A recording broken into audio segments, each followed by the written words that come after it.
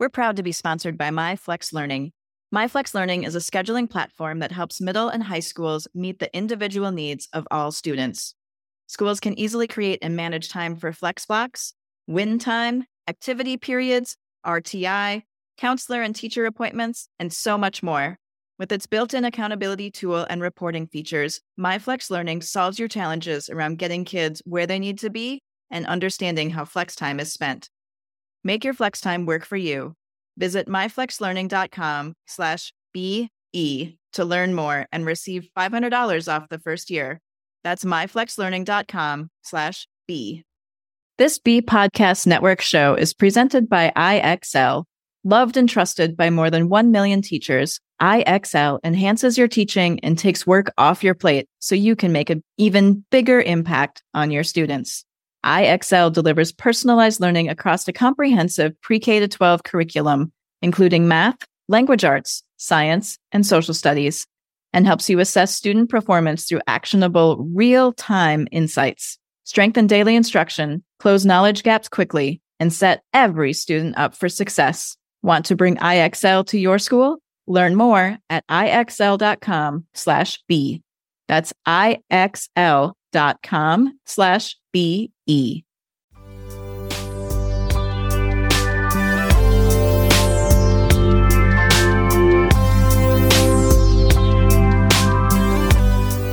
Welcome to the Rebel Educator Podcast, where we work to amplify the voices and ideas of changemakers in education.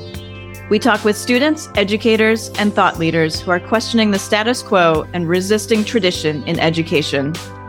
We invite you to join us as we discuss how to shift the classroom, the learning environment, the mindset, and the pedagogy to try something new, reignite wonder, and reimagine education. If you are in the Bay Area, we are currently accepting applications for students for the fall of 2023. Yes, we have limited spots available, and also for our elementary and middle school starting at TK through 7th grade for fall of 2024. Up Academy has created our framework so that new and existing schools can develop imaginative, exciting, relevant, engaging learning environments for all of their students. We're excited to introduce the Rebel Project Literacy Curriculum. It's a fully integrated literacy and project-based learning curriculum that supports social-emotional development and is based on skills and competencies. Learn more at projectup.us.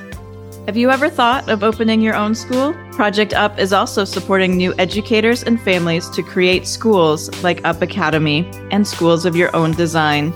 Reach out to join our affiliate network at projectup.us. Now, let's get to today's episode of the Rebel Educator Podcast. Welcome, Rebel Educators. I'm here today with Hope Paterson. Hope is a global nomad, mother of two, and transformation coach. For the past 20 years, she has been working in what she calls the Hope Triangle, electrifying pathways for humans of all ages working at the intersection of education, innovation, and entrepreneurship. Hope walks alongside people as they move from old to new, supporting them to identify opportunities and support new ways of moving through their lives, careers, lifestyle changes, and family. Her innate skill of understanding and articulating the uniqueness and brilliance of people allows them to explore and achieve what they envision. She runs the Hope Brain Trust, a global think tank with live events and collaborations. She is building a vibrant online network for people of all ages moving through change called Hope Sparks Network. She runs coaching programs for individuals and teams moving from feeling stuck to a world of impact and growth. She is in your corner to empower you to move to new heights. And for all of you listening, I actually just became a member of the Hope Sparks Network and actually just did a podcast yesterday with another member of the Hope Sparks Network. And so it's definitely a network that is building and growing and is exciting. So welcome, Hope. I'm excited to have a conversation. Thank you so much. It's an honor to be here. I'm so curious. Who did you do an interview? Can you share? I can. It was the Changemakers in Education podcast. That's so cool. The tentacles are going throughout the world. Yep. It was one of those that he had reached out and we had connected. And then he's like, oh, I just joined Hope's Brain Trust and the Hope Sparks Network. And I saw that you're there. I'm like, I am. I just found her. Great. Yes. Excited to dive in with you today. Me too. So let's kind of start there. You talk about empowering people and creating change and seeing things in people that they may not see as well in themselves, or bringing out those qualities that can support their change and their transformation. So how are you helping people to make change happen in their lives? That's a great question. And I've been thinking about that in the past few years. And I would start with, first, I embody the change myself. I feel like everybody needs examples and proof of what's possible in their lives. And sure, it's great to give people resources and tactics and coach them on how they can move through change or make it happen for themselves or their family or their work. I think you also have to practice what you preach. So I have undergone so many changes and transformations in my own life, and I live by my own values and do whatever I can to share real examples of what this looks like, what this feels like. I try and weave in storytelling, not just for my own life, but bringing people in my global network up to the fore for people to see real people making this change happen. And it's super powerful, Tanya, when people see that what was happening in their mind as a possibility or a belief that they were like, I don't know, that seems crazy, or it seems messy, or it seems like it's not going to happen.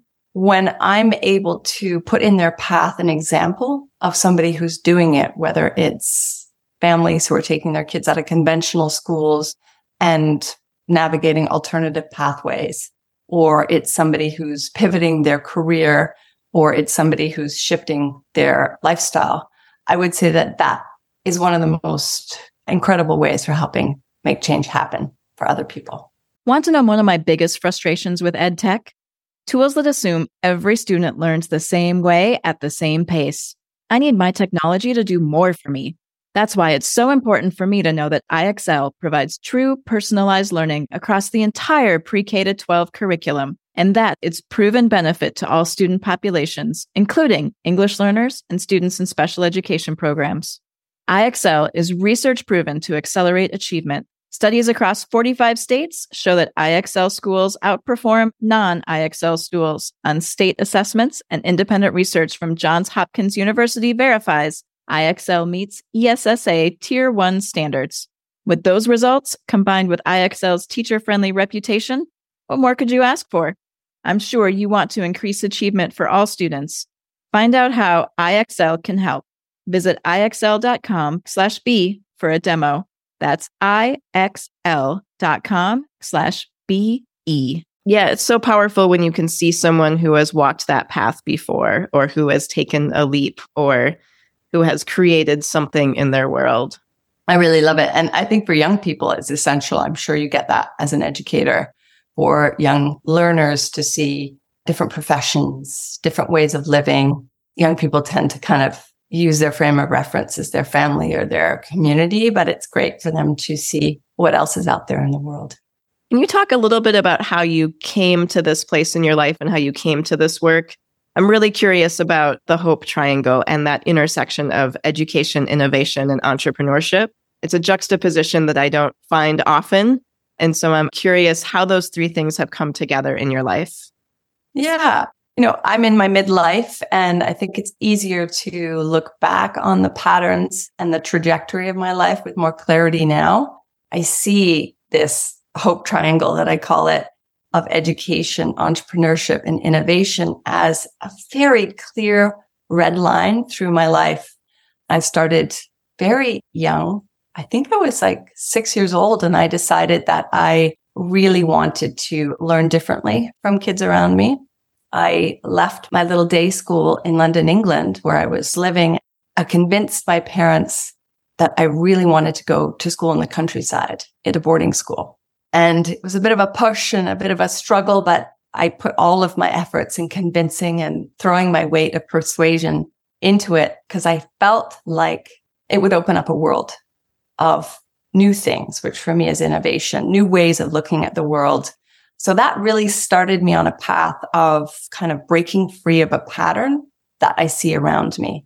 And throughout my life, I kept doing that through high school and university, bouncing around and living around the world and working around the world.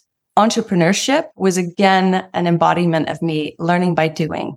And I got to land in a lot of innovative spaces where people were solving and tackling problems by coming together and collaborating. And there was a whole lot of learning, as you can imagine, in all of those situations. So whether it's education or the overarching learning experience, I started to see how innovation, learning or education and entrepreneurship was so interwoven.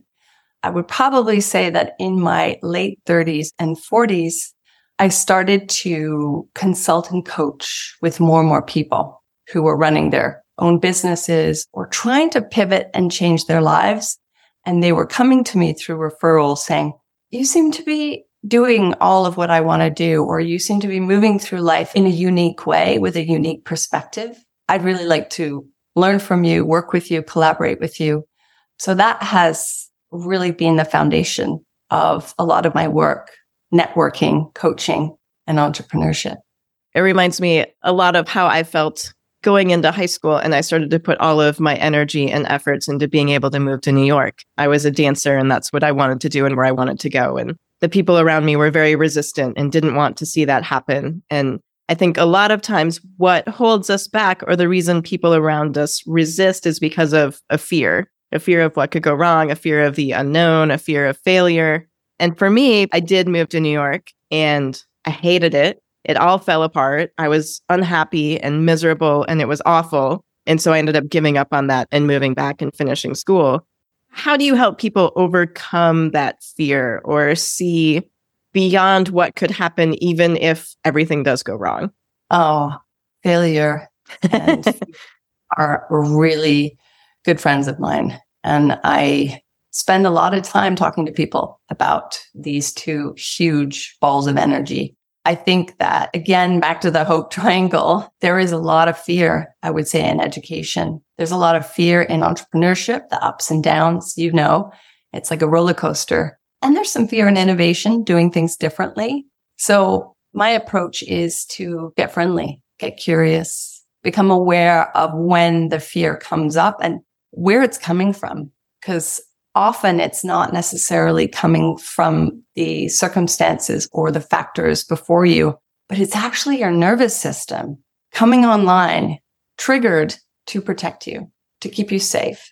And it's bringing this body of information from your past experiences, from the past information you've gleaned and gathered in your life, coming up and going, well, since it didn't happen before, or you haven't seen it possible around you, then this must be really dangerous. So I wouldn't do it.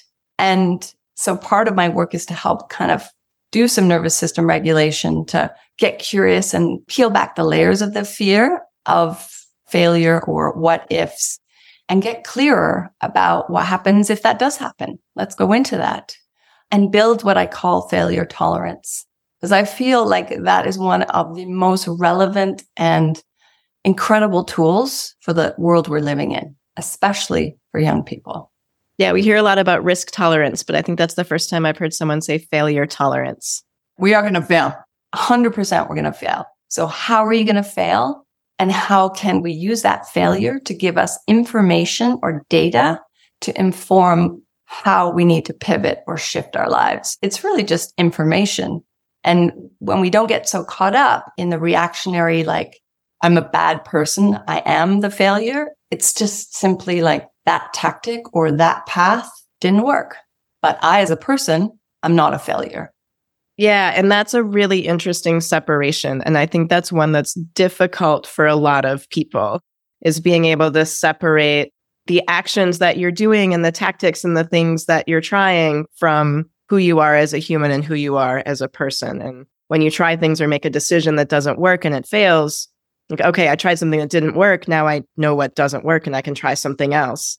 But then being able to separate that out from, oh my gosh, I failed. I made this whole thing happen. It's terrible. I'm a horrible person. And making that separation takes a lot of emotional intelligence.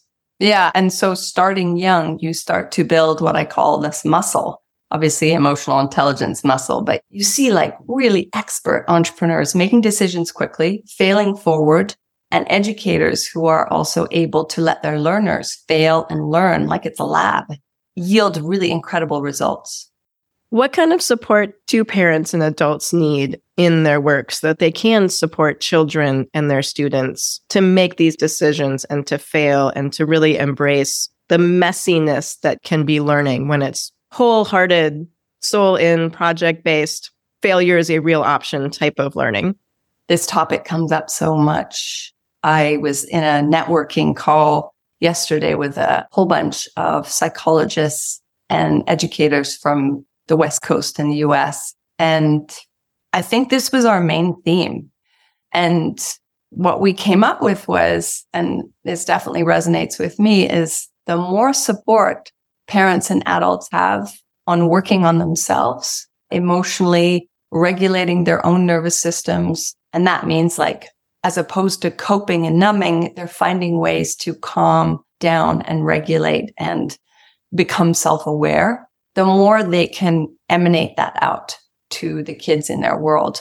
And I definitely refer out a lot of parents who see their children's anxiety as something that's on the children's plates that need to be fixed. And what I gently guide them back to is that if they, as parents or the team of educators, calm their own collective nervous system or come to the table with the kids in a really listening, aware, sort of understanding mode, then the kids calm right down. The kids are able to navigate a tremendous amount. They're built to be resilient. But when the adults around them are like swirling and busy and distracted and just kind of on hyper alert, it really doesn't help the kids. And I would also say that for adults, parents, and educators to really understand that their own conditioning and how they were educated or brought up, it's really part of the picture. So the more clear and aware they can become of, okay, maybe I'm holding on really tightly for my kid because that's what my parents did, or that's what I was conditioned school to look like. And so I keep trying to force my child to learn in that way, and that they're not the same learner as me, or the school and the world isn't the same. So it can be really empowering for adults, I think, to not focus on the kid as a project to fix as much. And I don't mean this in a mean way. We all step into that, right? But more look at, like, how can I grow and learn and develop as a grown-up so I have more to give to my kids? Yeah, it's one thing that we talk a lot about. And often when we see students that have challenges with anxiety, it is similar within the family unit that there are challenges with anxiety. And also working with our educators and, okay, if we want to bring the level of energy down in a classroom, we need to be calm. We need to whisper. Kind of the knee jerk is often, okay, everybody's running around and yelling. I need to yell so that they can hear me. But then you're just raising that energy level. And if instead we're calm and silent, suddenly everybody calms so that they can hear what's happening, because it gives this idea that something important is about to happen because it's quiet and it's calm. We are all mirrors. We are all mirrors. Yeah. Back to your first question, how do I help people to change? I make sure I'm changing or I'm embodying it so they're getting it mirrored back, or kids looking at their fellow students or their adults mirroring. It's actually kind of that simple. Yeah. And the neurology of it, when you were talking about the neurosystems of being able to calm and self-regulate. And I talk to my own kids a lot when they're making decisions. I'm like, are you in your human brain right now? Or are you in your animal brain? Is this a reaction that's a freeze, flight, or fight because of something that has come to you? And that's something that our brain wants to do. Or are you making this decision consciously and taking a moment to breathe and going, okay, I'm nervous about this. I'm afraid of this because my brain is telling me that it's dangerous, but it's not actually a dangerous situation. I'm not actually putting my life at risk here. There's no lion in the bushes behind me that I need to make a decision about. And am I making that decision with my human brain? That's awesome. So you are teaching them about their nervous system. Something I never learned as a little kid at all. Lucky kids. Yeah, I didn't either. Which leads to an interesting question about intergenerational transfer and kind of what we've been talking about. But how can we look at intergenerational transfer and how does that support learning at its core? This is a topic or an area that has been fascinating me for years. I think it stemmed from my father, who is a historian, and he often likes to talk about how humans are hardwired to be tribal. And he would often talk about how in the olden days, we had so much collective wisdom that was shared and passed through generations, through storytelling, through embodiment. And I realized that in our sort of busy, distracted, compartmentalized modern world, it's difficult to have these kind of connections, these intergenerational opportunities, which I try my very best to cultivate. And I would say this looks like getting older all the way to, like, I would say probably in their 80s down to teenagers and everything in between, trying to sync them up in dynamic environments. So there's a transfer of wisdom, there's knowledge sharing, there's energetic support. Usually the older are calmer, they're less reactionary, and the younger are more energetic, and they've got ideas coming fast and furious. And it's really cool. You obviously think that the older person is going to be the one to impart all the wisdom. What I love to see and what I'm trying to do in my brain trust events and collaborations is getting young people to teach older people, especially about tools and technology. Sometimes I have to be the translator in between, and I have to say, well, what I think they just said is this. And the older generation's like, I don't get it. Sometimes it takes some massaging, but once they click, it's so beautiful, Tanya. The mentorships that spring up and this, like, young people think old people can be boring and annoying. And when you allow them to see that it's otherwise and that they have this like funnel of amazing information and love and support and being seen and heard by grownups that aren't necessarily your family, it's really transformative.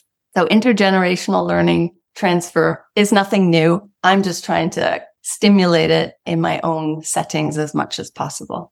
It's making me think our students right now have just embarked on a project called Identity, who they are in the world and the problem they want to solve in the world. And they're learning about personality tests and different careers and having parents come in and talk to classes and learning kind of about their own, on a very basic level, their own likes and their dislikes, depending on the class and the grade level. That's making me think of how we can weave in other people who may or may not be a part of our families who are of older generations that can help us to understand not only like who we are in this moment, but who we are as a civilization and who we are in this space of land and what was here before us, and make broader connections. To your point, looking at more of a tribal culture and who are we in this place and time. That's a great idea. Count me in to help you do that. We all remember that person when we were younger, that was like, wow, who's this person? They opened up the world to me. I hope that everyone has at least one teacher or one person who's not in your family that did that. It's really magical when that happens. So I'm happy to help. Amazing. Thinking back to those people that have been magical in their lives, I love to ask about a story that you remember from your elementary school years. Well, I shared that I marched myself to boarding school in England, in the south of England. And I guess probably my favorite teacher I ever had was at that school. He was my English, my French, my Latin, and my drama teacher all in one. He really showed me how much agency I could have in my life. He gave me and so many other students opportunities to be in the driver's seat of our learning. He pushed us in like, you can do this. And why don't you write the play? Or why don't you direct this little skit? Or he was always coming up with ways to nudge us out of following and try to get us to be leaders, which felt uncomfortable at times because it wasn't easy. But I ended up, when I left that boarding school, I wrote to him for many years, and we would be in touch, and I would tell him what was going on.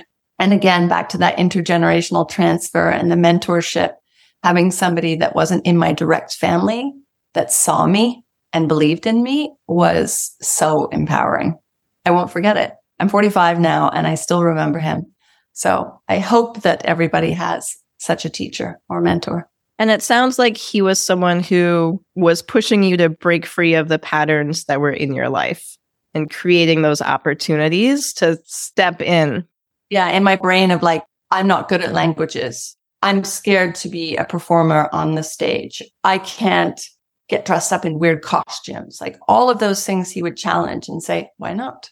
Yeah, and that's great to hear for educators out there, because we have so many students who think those same things in their mind. I'm not good at math. I'm not good at drama. I'm afraid to be on stage. I can't write. And remembering to give those nudges. Yeah, well, now because I know the power it had on my life, I hunt for those educators and I try and spread the word. Soon as I just found this amazing math educator who is making math interactive and fun and musical and play-based. And I'm like, how do we get you in front of more kids? That's, again, what the Brain Trust is doing, is we are bringing in learners, other educators, administrators to witness these amazing people that I dig up and find and share with more people. That was going to be my next question, is if you can share some examples of what was happening in the Brain Trust, because I know you have a lot of education innovators doing really interesting and unique things and coming together in different ways than they are in other areas and in other platforms.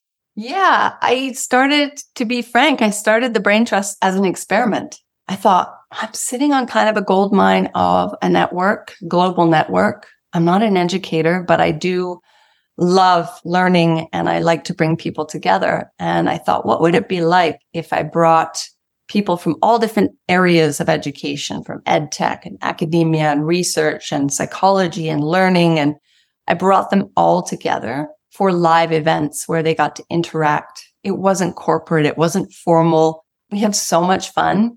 And the once a month live learning events that took place have now grown into, sometimes it's 8 a month. And my role is really as a hopeful glue. And I don't belong to one particular group and I try to stay impartial. But one of my favorite things to see is people learning what they thought wasn't possible, happening in new ways of math or AI, or sometimes we have young people leading these sessions for older educators. Like we had a 12-year-old teach a whole bunch of educators about AI tools, which was amazing. And as a result of people joining in these live learning events and communicating and sharing on our hub, which is a portal of sharing and collaboration, new partnerships are happening. Podcasts are getting recorded. New newsletters are starting. New businesses have actually emerged and people are starting to work together. So for me, it's like the best kind of connection point because everybody benefits. Yeah. Congratulations on launching it and bringing it together. Thank you so much. How can people get in touch with you? How can they reach out? There's probably 2 main ways. One would be my website, which is Hope Paterson, HOPEPATERSON.ca. So I'm living in Canada right now. My website is one, and come check out Hope Sparks Network. And that is my free network for parents and educators to learn about new models and new ways to learn in this world. And you can also find information about the Brain Trust on both of those platforms. Fantastic. Thank you so much, Hope. My pleasure. It's been awesome. That's it for another episode of Rebel Educator. Thank you for joining us, and thank you for spending your limited time with us learning how to be rebels in education. If you'd like to learn more or access our project library, you can go to rebeleducator.com. If you'd like to learn more about our progressive elementary and middle school in the San Francisco Bay Area, check out upacademy.com. Interested in learning more about our Rebel Literacy Project curriculum or launching your own school and joining our affiliate network? Visit projectup.us. And if you haven't read it yet, pick up your copy of my book, Rebel Educator, Create Classrooms Where Impact and Imagination Meet, on Amazon or anywhere you read or listen to your books. If you've enjoyed this episode, we'd love for you to leave a review and rate our show so that others can find it and love us too. Look forward to talking to you soon. Keep resisting tradition, Rebel Educators.